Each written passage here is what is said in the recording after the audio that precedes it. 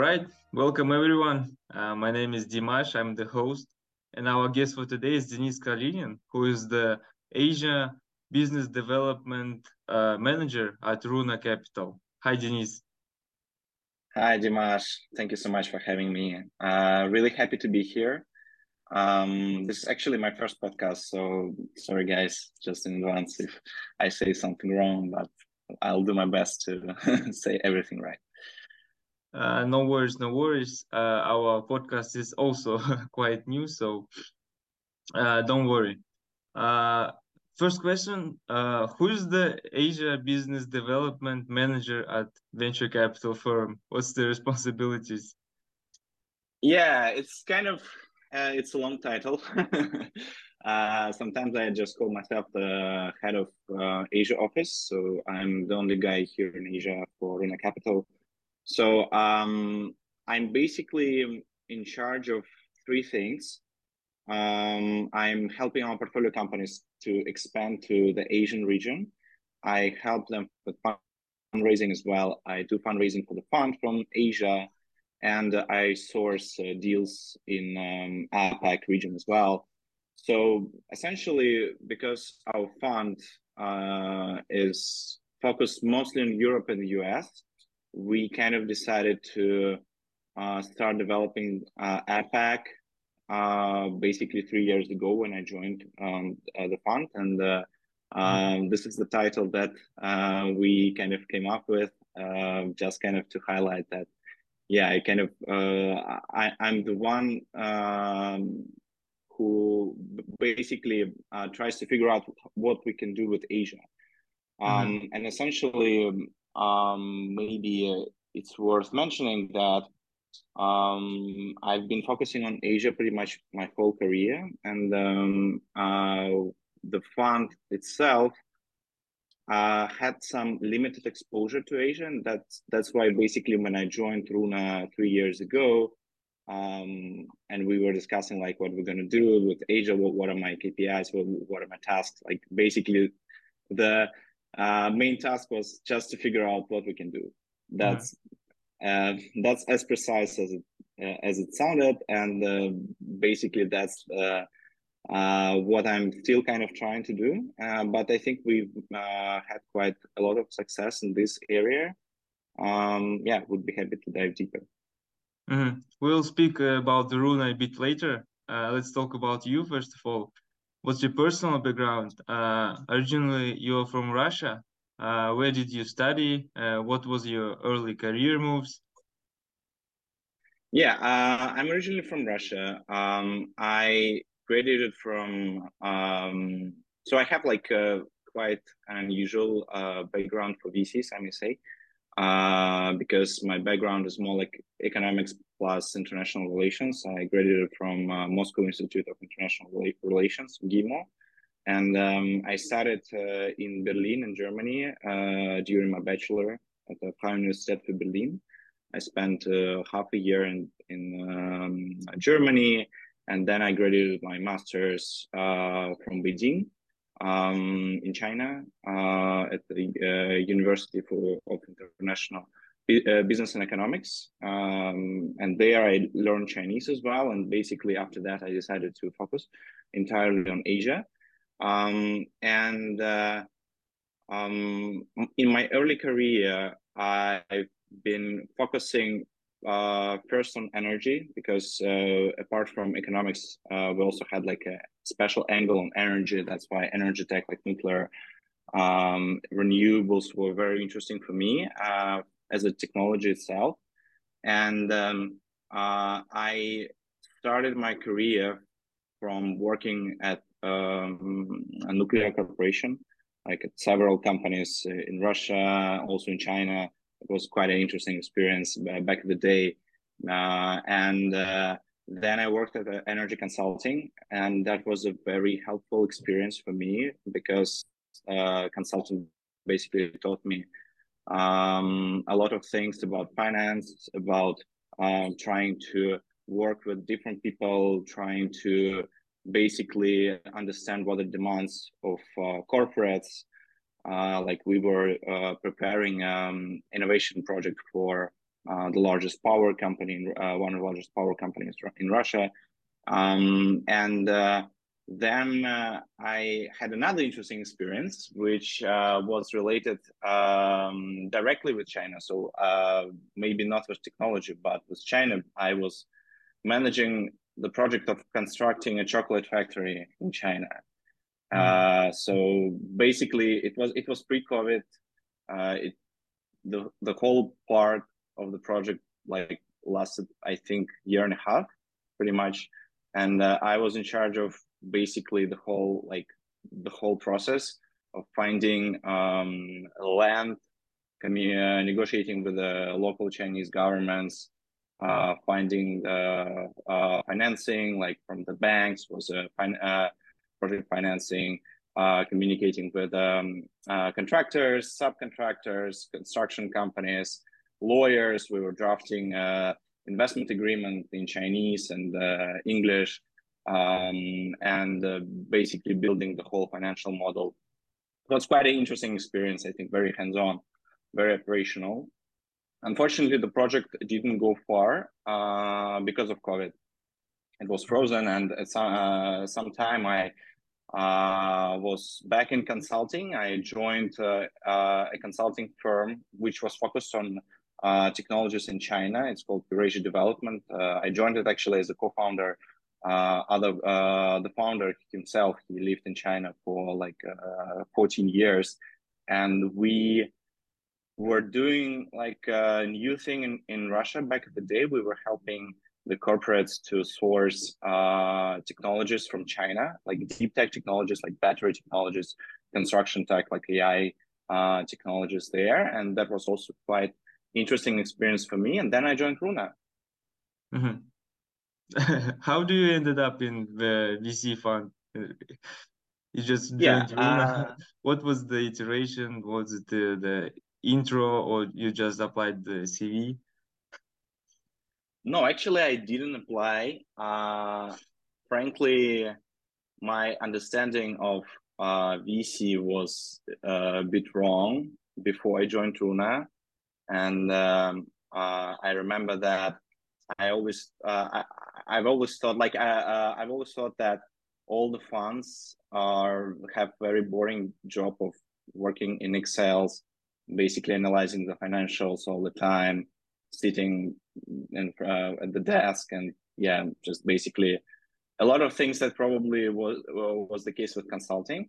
What I didn't know and what I learned about VC at Runa is that in particular, VC is more about talking to people, more about personal relationships, more about really building network, and network is your main asset. And I think that's something that I didn't know about VC, and that's maybe something that really kind of that is really appealing for me. I think basically what I've always kind of dreamed, like what would be my perfect job, is working with technologists, working with people, trying to commercialize technologies. I think VC is the perfect place for this because you have like many different topics, deep tech topics. You help founders to not only provide money to them, you basically help them grow, commercialize the technology, expand to new markets, and figure out how this technology that they invented or that they productize can actually get the usage.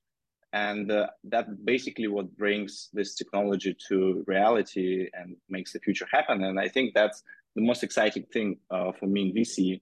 I was pleasantly surprised when on the first interview, our partner explained this to me, and I realized, oh, actually, it sounds really cool.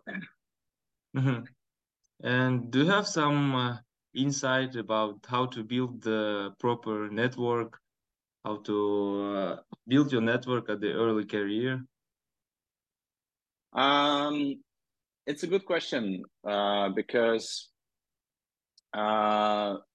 usually when I asked like more experienced managers, partners, or whoever, like how do you get those contacts? How do you basically get in touch with those people that you need, like with investors, with potential partners, customers. They say through the intros.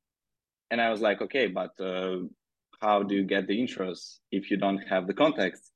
And that's like, so a lot of senior people cannot actually explain it because they've been building these networks for so long time that they actually forgot how they how they build this network in the first place. Like they just know people, they just have the relationships. And I think in the early stage, when you just start from zero, you have nothing better to do just to come up with a very appealing thesis. Like, for example, I can, maybe it's easier to explain with example. When I joined Runa, my task was first to figure out how we can work with China, because my previous experience was China, and because I speak Chinese, it kind of made sense to start with China, but it's still like a lot of things I had to start from the very beginning. Like I didn't know any VC firms in China when I joined Runa. I didn't know any well, I knew some startups, but not like at large scale. I didn't know any corporates. And what really helped me, like essentially I did a lot of cold outreach, and I think at some point I became quite good at the cold outreach, because the people just they don't know you, and there is no way you can get access to them, so you just reach out to them in cold in LinkedIn. It was the time when LinkedIn was still allowed in China, so it was possible. Nowadays I wouldn't recommend anyone using this method, but the most important in this is basically to figure out the thing that you guys do the best. And in our case, I really analyzed everything, all the expertise that we have at Runa, and I came up with like 2 or 3 things that we do the best. One is cloud infrastructure, open source. One is quantum computing, and one is fintech. So and then I basically focused only on those 3 topics. And when I approach a person like from Tencent, for example, or from Baidu, from Huawei, or from other like pretty big guys, I approach them with a thesis that, well, we are a leading investor in quantum computing. Like maybe you guys don't know us, maybe you don't know me, but you clearly know the companies we invested in. Or, for example, we know that you're interested in this area and you don't have that much expertise yet. We do, so let's talk. And basically this focus worked, and it works so far when I reach to, for example, new corporates, new geographies like Korea, for example. Currently, I didn't have any network in Korea, but now that's where I start, and we got quite good leads from there for our portfolio companies, and same for even for Japan, like very hard markets. It still works when you very clear about the value you can bring to the contact, and when you can really very precisely, but in a also very concisely convey the message why you are one of the top leading like investment firms or leading experts in particular this area. So I think and then of course, another very important thing is to consistently bring value to your new contacts, to maintain those that network, to figure out how you can, for example, share portfolio companies with them, how you can create pipeline for them, how you can help them in any other way. And then you create a relationship that is lasting like for many years, and then you can say, yes, I have relationship with like these guys, and then we can like work together, then they can introduce other people as well. But this is the beginning, and I think yeah, it helped me when I started it from scratch. All right, yeah, nice answer. Let's talk about the Runa Capital. What's the story? Who's the founders of the Runa? Yeah, so Runa was started in 2010 by serial entrepreneurs, Serge Bell, Ilya Zubarev, and Dmitry Chikhachov. Previously, they created several large software businesses. The largest one is called Acronis. It's a cybersecurity unicorn from Singapore and Switzerland. The previous round was valued at $3.5 billion, led by BlackRock. So they basically started from backup and disaster recovery solutions, and now they expanded to providing like the whole cybersecurity cloud cybersecurity stack for mid-size IT service providers. And it's a global company basically, but it was born in Singapore and yeah, expanded to US, Europe, Japan, and other markets. Then there were other companies like Parallels, which is the virtualization software, one of the first virtualization software on the market that was sold. It was quite a big exit to KKR Carol. And Acumatica is another company, is a cloud ERP solution, which was also sold to EQT. So the founders previously built a lot of tech, like pretty complex tech businesses.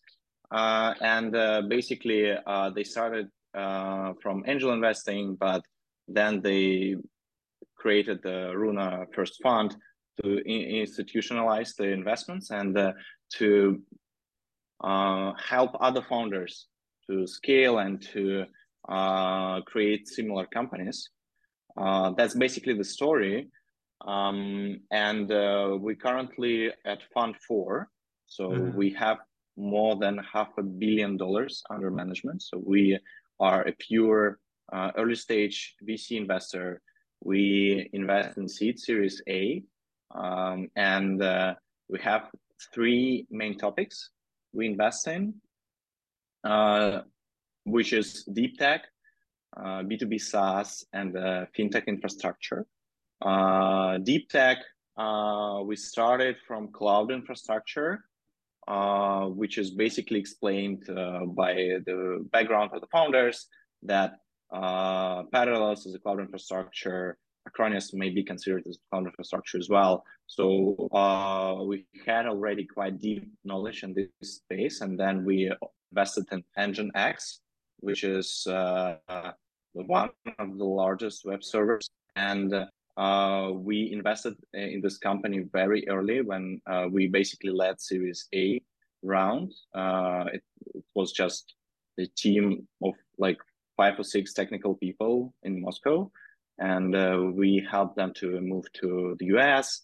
We helped them hire CEO and then support the company with the fundraising rounds. And then there was a big exit. So we sold this company for nearly unicorn valuation. So this is cloud infrastructure. And then we more and more pivoted towards things like AI infrastructure and future of computing.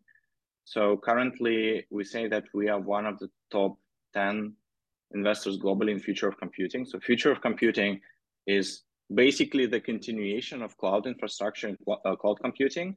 This includes quantum computing, optical computing, photonics, and other technologies that are focused on solving the problem of computing power bottlenecks. Like there is a huge demand from AI, from edge devices, and there is a Moore law, which is reportedly breaking, but there are a lot of technologies that are solving this problem and that are enabling the next technological revolution. Like, for example, AI creates a lot of demand and for data, for consumption of computing power. So basically, if you there are forecasts, I think made by McKinsey, saying that by 2050, the amount of data that we consume will increase by several dozens of thousand times. So basically, currently, we may say that we live in a stone age of data. And of course, something needs to be fundamentally changed in the infrastructure as well. And that's what we invest in. We invest also in AI, but our main investment thesis is that we really invest in technologies that enable those technological trends. This is future of computing. This is Deeptech. Then we invest in B2B SaaS. B2B SaaS is quite conservative, but still very solid investment thesis. We invest in enterprise SaaS with a very healthy unit economics. So now we see more and more AI-enabled enterprise SaaS companies. So especially in Europe and the US, there are quite a lot of interesting opportunities. And fintech infrastructure is also very interesting. So it's we specifically call it fintech infrastructure, not fintech, because we invested in a few challenger banks back in the day. But the major thesis is built around, again, investing in infrastructure, which enables, for example, other challenger banks to launch their products or legacy incumbent banks to modernize, to digitize their legacy infrastructure. And we invested in a company called Mambu, German company, which provides a core banking platform. And this company, basically it powers such challenger banks as N26, for example, in Germany, Time Bank using them in South Africa, in Vietnam, basically 3 out of 4 digital banks use them as an infrastructure. And it's a big company already. So we invested in Series A, and now it's a $5 billion company.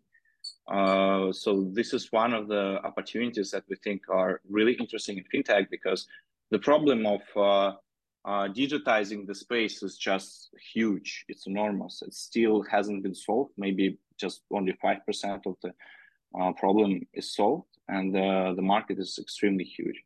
And then there are also opportunities like embedded finance and companies which enable non-financial companies to issue loans, for example, or to issue cards like debit cards, for example, for spending, or marketplaces like e-commerce, which have a lot of data, which have a lot of merchants, a lot of turnover of the products and cash, and they can basically provide those loans to the customers, and it's easier for them rather than for the bank to go and approach and look for those merchants, because banks usually don't have enough data and they do not have the direct access. So these are 3 areas that we really focus on nowadays. Yeah, I think we're pretty much excited how they will evolve in the future. So the US and the Europe are the main target geos for the Runa Capital. And as I understand, there was no open position for the Asia Development Manager. So you came to the Runa with an offer, or how it was? No, but well, basically it was done through the intro. So Runa was looking for a person who could lead this area. There are just not that many people, frankly, who understand both VC and Asia outside of Asia. That's why kind of, I guess that was a good match. Basically, yeah, that was the idea. I think it turned out to be quite a good opportunity. So what can you say about the startup ecosystem in the Asia, in China, for example? We already mentioned Southeast Asia in our podcast, but we never touched the Chinese ecosystem. That's very interesting. Yeah. About the ecosystem itself in APAC is very diverse. So I cover Southeast Asia, China, Korea, Japan, Australia, New Zealand, India. And I may say that each of these locations are very different. If you judge by the size of VC funding, for example, that startups receive, the whole APAC is pretty much comparable with the US, I would say, in terms of the funding, maybe a bit larger, because China is pretty much the half of the US. If you open like Crunchbase or Dealroom, there will be like I think 4 times less for China. But if you open the Chinese database like IT Duzi, you'll basically see that it's like 50% of the US funding, or even more. And it's still the case. Like China is half of the ecosystem in Asia. And then you have India, of course, which is pretty much comparable with the UK. UK is like, it's a very large ecosystem. And then you have South Korea, Singapore, Japan, Australia, and then Southeast Asia. So this is by size. And if you look at the industries where startups usually build their products, you have quite basic products in Southeast Asia and South Asia, like Fintech, for example, and I mean like B2C payments or some basic spend management. Challenger banks are currently just starting to take off in Philippines, Indonesia. And then you have like a super hard deep tech in China, which in some areas is even stronger than the US, is just very kind of isolated. Like in some industries, like for example, nuclear energy or in space tech, China is in some areas is even stronger. Everything related to hard tech, like hardware tech, China is way ahead of any other countries. Then you have, of course, Japan, Korea, which are also quite advanced because of the high scientific level, also a lot of deep tech. I see quite interesting quantum companies coming out of Japan, for example, or AI/edge computing companies coming out of Japan. So Japan is an interesting market. Australia is extremely interesting location as well. There are a lot of very strong universities there, and also very good, very high quality of research and technologies and quantum as well, and optics. Singapore also, in terms of deep tech, is a still a very strong hub because the government supports the ecosystem quite a lot. And Singapore is basically a hub. So a lot of, for example, Chinese scientists are coming to Singapore, or Australian companies which grow to a certain stage, they relocate to Singapore as well, because in Singapore it's easier for them to get funding as a deep tech project. So yeah, that's pretty much kind of very high level. I could dive into details. But it's a clear kind of differentiation between like China, Japan, Korea, Australia, Singapore, and then the rest, like less deep tech, more light tech, I would say, but still very big market. Another interesting thing to mention is that actually Southeast Asia was really hot in terms of funding and in terms of the tech ecosystem in 2021. And then if you look what happened in 2022 and then what is happening in 2023, is that kind of the hype is gone a little bit. So a lot of startups raised very big rounds in 2021, and then currently they either cutting the staff or closing or just I don't know, maybe they're doing good, but I feel that a lot of projects, a lot of startups that emerged during 2021 in the region, they basically turned out to be quite overestimated in terms of the problem they're solving, in terms of the quality of the company, the execution itself. So, for example, like funding in Indonesia decreased from 10 billion in 2021 to like 4 billion in 2022. So it's very drastic drop.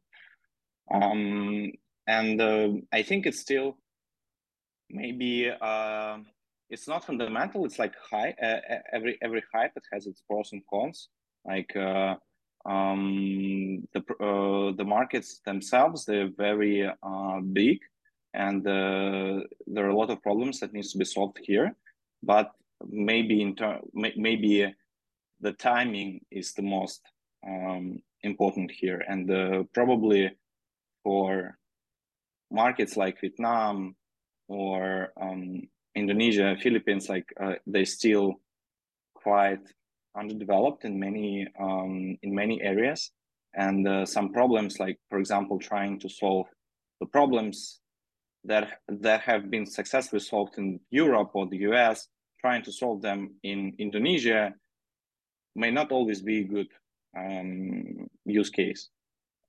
Because it's just too early, because the problem itself is either very hard to solve or the problem itself is not very big so far. Yeah, I agree. The Southeast Asia had record least funding in first half of 2023 since 2020, with only 2.5 billion in funding in the region. And you're saying that in China or in Japan, for example, there was no that hype and no that drastic drop in 2023. In China, well, for China, it's different because China lives its own life. I would say China had quite a drop during COVID, and then there is a trade war, a lot of geopolitical reasons, then the regulation. Like basically, for me, I was pretty much maybe not shocked, but I think for me it was very a very strong signal when the Chinese government just destroyed the commercial education tech industry in China. Yeah.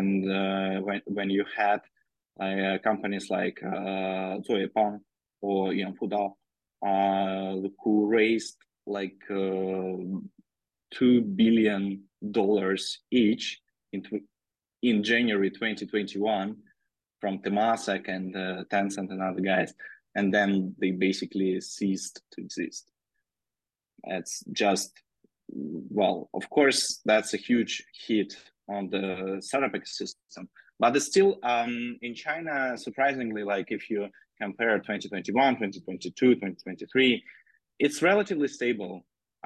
Same in Japan. In Korea, it's surprisingly it grew like maybe 2 or 3 times, but unfortunately for us, it was still not really about the Deeptech and B2B SaaS. It was more about crypto, or some like media related, like culture related B2C consumer businesses, because Korea is really strong, like the K-pop culture and basically everything like it. That's the biggest driver, I think, maybe one of the biggest drivers for the Korean startup ecosystem. But in general, it's like those markets are quite stable. They didn't have any hard drops. Singapore itself, surprisingly as well, despite the drop in neighbor countries, Singapore was quite stable because again, Singapore has has both like the Fintech, B2B SaaS, which is projected from Southeast Asia, but also a lot of Deeptech stuff, a lot of companies from Japan, for example. I know that at least a few companies from Japan, Deeptech companies, which have their operations in Japan, but they have the HQ in Singapore. That's why the race for Singapore. That's why maybe Southeast Asia is declining, but the funding goes to the Japanese project to Singapore. So yeah, and Australia as well. Australia is actually developing quite fast in terms of the funding as well. Mm-hmm. So you do invest in the companies from the Asia, and you help your portfolio companies to expand to the Asian markets, right? The second, yes. About investing, we were very selective. I would say we haven't made any investments during these 3 years so far. We look at areas where we really where we have the strongest expertise. And the problem with investing, like why we don't rush into the market and just invest in every interesting company that we find, is because first of all, you don't have we don't have the strong presence, our presence is not strong enough in order to see each and every deal to make the conclusion. We don't always have the context. That's another challenge. And usually the competition from local VCs is quite harsh. And of course, there is a huge risk that if you invest without a proper due diligence, or without a proper understanding of the context, you may basically be adversely selected and get all the bad deals. And that's why we don't rush, but we still look at some deep tech companies or some fintech infrastructure companies. The biggest criteria for us is first that the technology should be as strong as the competing technologies in Europe or the US, because essentially we are big believers that regardless where the companies are located, they need to be global companies. Mm-hmm. And that's the example of Acronis, for example, which was born in Singapore, but it's not like Singapore is not the largest market for Acronis, of course, and not even Southeast Asia. It's the US and Germany and then Japan, because of the product, because the product is great and the team is very strong. And the same, we use the same criteria for any new companies from Asia as well. Like, for example, there's a quantum company, maybe from Japan, maybe from Australia, maybe from Singapore, which develop really strong tech, which we see is stronger than the one that for example, European labs or US labs have. And we see that the team is really strong as well, and we can help them actually to scale to Europe or to the US. And that's the value where we can bring. And in this case, I think that would be credible, but we haven't invested in any such companies so far. We have a few in our pipeline, quite interesting ones, but haven't pulled the trigger yet. Mm-hmm. And on the second part of the question, is it really possible to expand from the US or the Europe to China or Japan, for example? or is it possible to raise money there from local VCs? Yeah, it's those are very good questions. The short answer, yes. But then the long answer is depending on the vertical, depending on the stage, depending on geography. China is the hardest market you could ever enter, ever, especially if you're a high-tech company, especially if you're a deep tech company. Like, I would say deep tech company, like from the US, is like, this is like US deep tech company coming to China. This is, I think, the hardest case because of geopolitics, because a lot of sensitive things, and especially if you're a software company, then it's even harder because China as a market, surprisingly, so China seems to be a big market, right? It is a big market, but in reality, when you start analyzing some industries, like for example, B2B SaaS, like cloud infrastructure or just SaaS solutions which use cloud, the barriers for entering the Chinese market are just extremely hard. They're extremely high because you cannot use Amazon, for example. You cannot use any other like international hosting in China.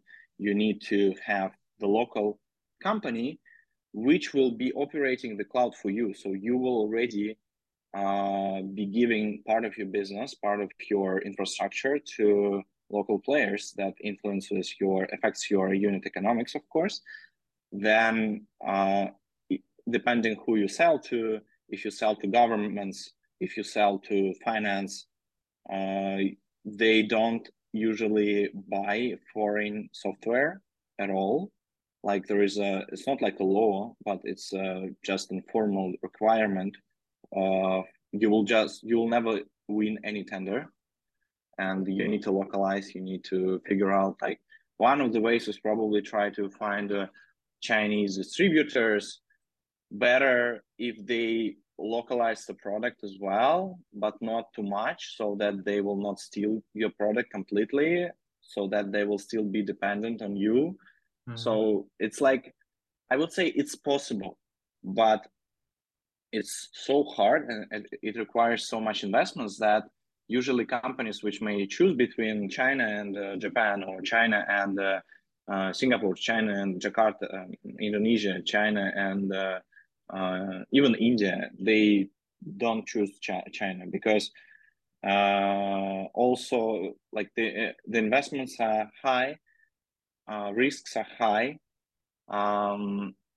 and it takes a lot of time. So that's why I would say China, like, it's really hard. I would say I don't really focus on bringing our companies to China nowadays because there are other markets. Japan, for example, is an interesting market because if you can crack Japan, it's actually a big market. Japan is like the fourth economy, and the income is high. There are a lot of corporates, and there is another factor which is called like build over buy, or buy over build, which means that in Japan, developers you don't have very strong developers, and developers are quite expensive. So that is why it's easier for Japanese corporates to buy software rather than to build it in-house. In contrast to China, for example, where it's extremely easy for Chinese corporates just to hire a lot of pretty good developers. Like, Chinese developers are really good. Hire a lot of developers and just copy the whole thing. Why not? Like, it's not prohibited. I mean, unless you can navigate through the IP landscape, it's still doable. But Japan will never do it because it's too hard, it's too expensive. They just rather buy it, and they're not price sensitive. They can buy, like, the price can be pretty high for any software, and the market is huge. Another thing is that Japanese customers are very loyal. If you analyze the retention rate of companies which enter Japanese markets, like the cohorts look very, very impressive, because usually Japanese companies, customers, especially enterprise customers, they almost never churn. It's just, yeah, they just buy you because they like you, because they're loyal. And that's a huge bonus, I mean. Yes, Japanese economy isn't growing yet, but it's still a huge piece of pie. Pretty similar to Korea, also very hard market to crack, but if you can crack it, it's very large, buy overbuilt market. So these two, then Australia, of course, very interesting, very easy if you are a Western founder, because of language, because of the mentality. So yeah, it's just the only problem of Australia is just it's too far, and then depending on the vertical as well. India, India is a hard market as well. I would say it's it's very similar to China in regard that it's built over buy. You will always be competing with other with your like competitors, but also with the in-house team of your customers. And India, in contrast to Japan, is very price sensitive, and it's very decentralized. Like you basically, like every state of India is different, and it's really hard to scale through the whole country. So India is also very hard. I haven't dealt with India very much, but so far this is the, like, according to some of the attempts that we had and some of the feedback of our existing portfolios, like it's quite hard. Southeast Asia depends on the industry, because Southeast Asia is very fragmented. Like people say that Europe is fragmented.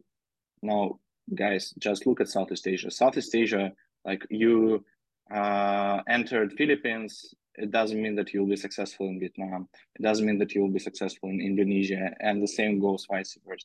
It's just, and then you also have build over buy in those three locations, like Vietnam, Indonesia, Philippines. They have maybe not that good, but still okay developers, quite cheap, and they will always try to copy, or will just they will not be hasty with making the decision about buying the software, because they always compare, oh, okay, how much will be my cost if I just copy it, or if I just create it in-house. But it also depends, because for example, banking industry, surprisingly, like for Mambu, our portfolio company, Indonesia, Vietnam, and Philippines are quite a big markets. Like they sell to banks, but they also sell to fintech startups. And I guess because there was a huge hype and there was a huge amount of funding, you know, fintech startups in Southeast Asia, they managed to get quite a lot of big customers from there. So it depends. It really depends on the industry. The same as, for example, if you expand like agri-tech SaaS to Indonesia, it could make sense. Same as biotech, for example. But if you expand like a standard, I don't know, like B2B SaaS automation, horizontal solution to Indonesia is going to be like really hard. I would probably rather start with countries like Thailand or Malaysia, because the income is higher, and again, they don't have the that strong developers there, and those are still quite a big markets. But it depends. It really depends, case by case. You also mentioned that one of your responsibilities is to raise funds for the Runa itself, right? Yes, yeah. So what's the LP environment in the Asia market? Who's the biggest contributors to the VC? So I think there are two questions actually. First is in regard of the local VCs, like who invests in the local VC ecosystem, and then who invests in VCs in general. Like we, as a foreign VC, we have a slightly probably challenging task, but I'll probably start with the local VC ecosystem.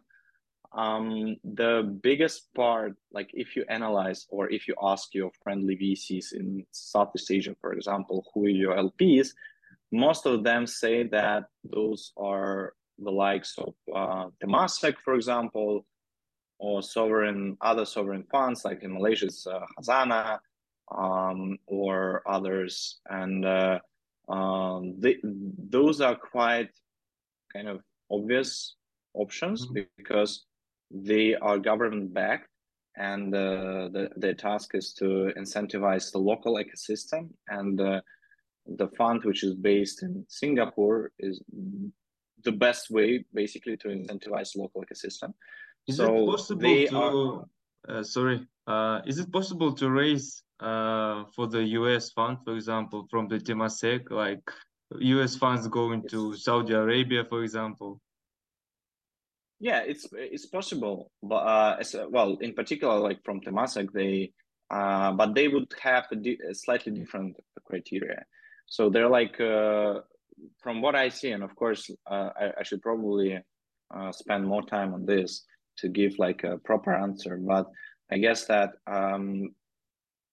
if we talk about foreign VCs, large LPs usually invest in those either because those are quite strong brands like Sequoia, Tiger, Andreessen, Bessemer, names that we all know. Or they are really strong specialists in specific areas, like the AI focused fund. And this is like it should be like a top 10 AI fund that they will invest. Or like one of the best fintech focused funds, which invests only in fintech. And the rationale is that they invest in such VCs to get the pipeline, to get the network, to get the expertise, to then back their portfolio companies on later stages. And this is the rationale for most of the institutional investors. This is the reason for corporate investors also to invest in such funds. I would say raising for generalist not like for generalist fund, which is not that famous as Andreessen, for example, from Asian LPs is like super hard. It's, I would say, nearly impossible. They would rather invest somewhere in the local VCs. These are institutionals, but then there are also family offices, of course, families, like in Southeast Asia, especially, I think very similar actually to Kazakhstan. A lot of traditional businesses were made on real estate, on energy, on agriculture, any other traditional businesses. They have the money. They could possibly diversify, but here it depends. Like a lot of them actually go rather to investment bankers, not the VCs, and they prefer to invest in fixed income, in again real estate, probably somewhere which is safe and more clear, less risky. And this is also the mentality of at least Southeast Asia, and also I think in Asia in general, that first, if you talk about something which is not close to you, it's very foreign, it's considered not clear, and in general like very shady for them because it's just something that they don't know.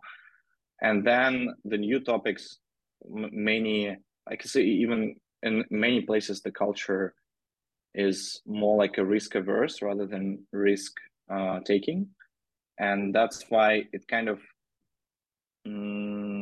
it makes the work of global VCs raising capital from Asia quite hard. On the other side, what is interesting, what I'm observing currently is that there is a generational shift in many of those family businesses. Like, for example, third or fourth generation people become like in their 30s, maybe even 20s, and they become some kind of a power to an authority to allocate some of the capital. And they are more entrepreneurial, and they probably studied somewhere abroad, they worked abroad, and they see that actually the way how the traditional industry works for their families is not, it shouldn't be the same all the time. Like, technology is disrupting, it's really disrupting, and they need to be following the new trends. And I think this is an interesting opportunity actually, because those people, they will become decision makers sooner or later. Yeah. And they will need to understand like what kind of technologies will influence their business, will have the great impact, what are the risks, what are the like, they cannot ignore this anymore. And I think it's quite an interesting opportunity to try to basically build relationships with those people, educate them, and basically explain how you can be helpful, how your portfolio companies may help their existing businesses, and just in general kind of increase the awareness. And I think that this is an opportunity. I'm quite bullish that in Southeast Asia and in Asia in general, it's such a huge market, right? And it cannot be just the way it is all the time. Like, it will be disrupted, and it will be more mature. And I think it's just a matter of timing, and the matter of who will be first, who will be who will have a better knowledge about this, about the region, and about the needs. And I think I'm quite bullish on it. Let's move to the last question, more of the educational one. I personally read like Tech in Asia, listen for a few podcasts like Analyze Asia. What you can recommend to read about the Asia market, Asia Pacific, about the Chinese markets, to educate yourself in the tech industry of the Asia? I think, well, I also read Tech in Asia. I like Tech in Asia. I think they're doing a really great job of putting up a lot of analysis around different topics, and they cover pretty much all the major events and do also their own analysis. I would say probably Tech in Asia is a good source. And then depending on the vertical as well. So if you're interested in Fintech, you could probably, well, subscribe for a few podcasts. And about China, it's of course quite hard if you don't speak Chinese, because there's just tons of information which is only in Chinese.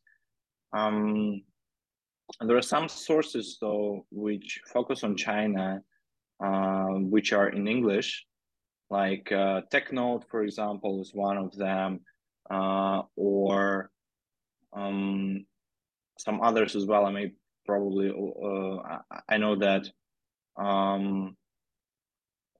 China Analytics or something. I can probably just send it later.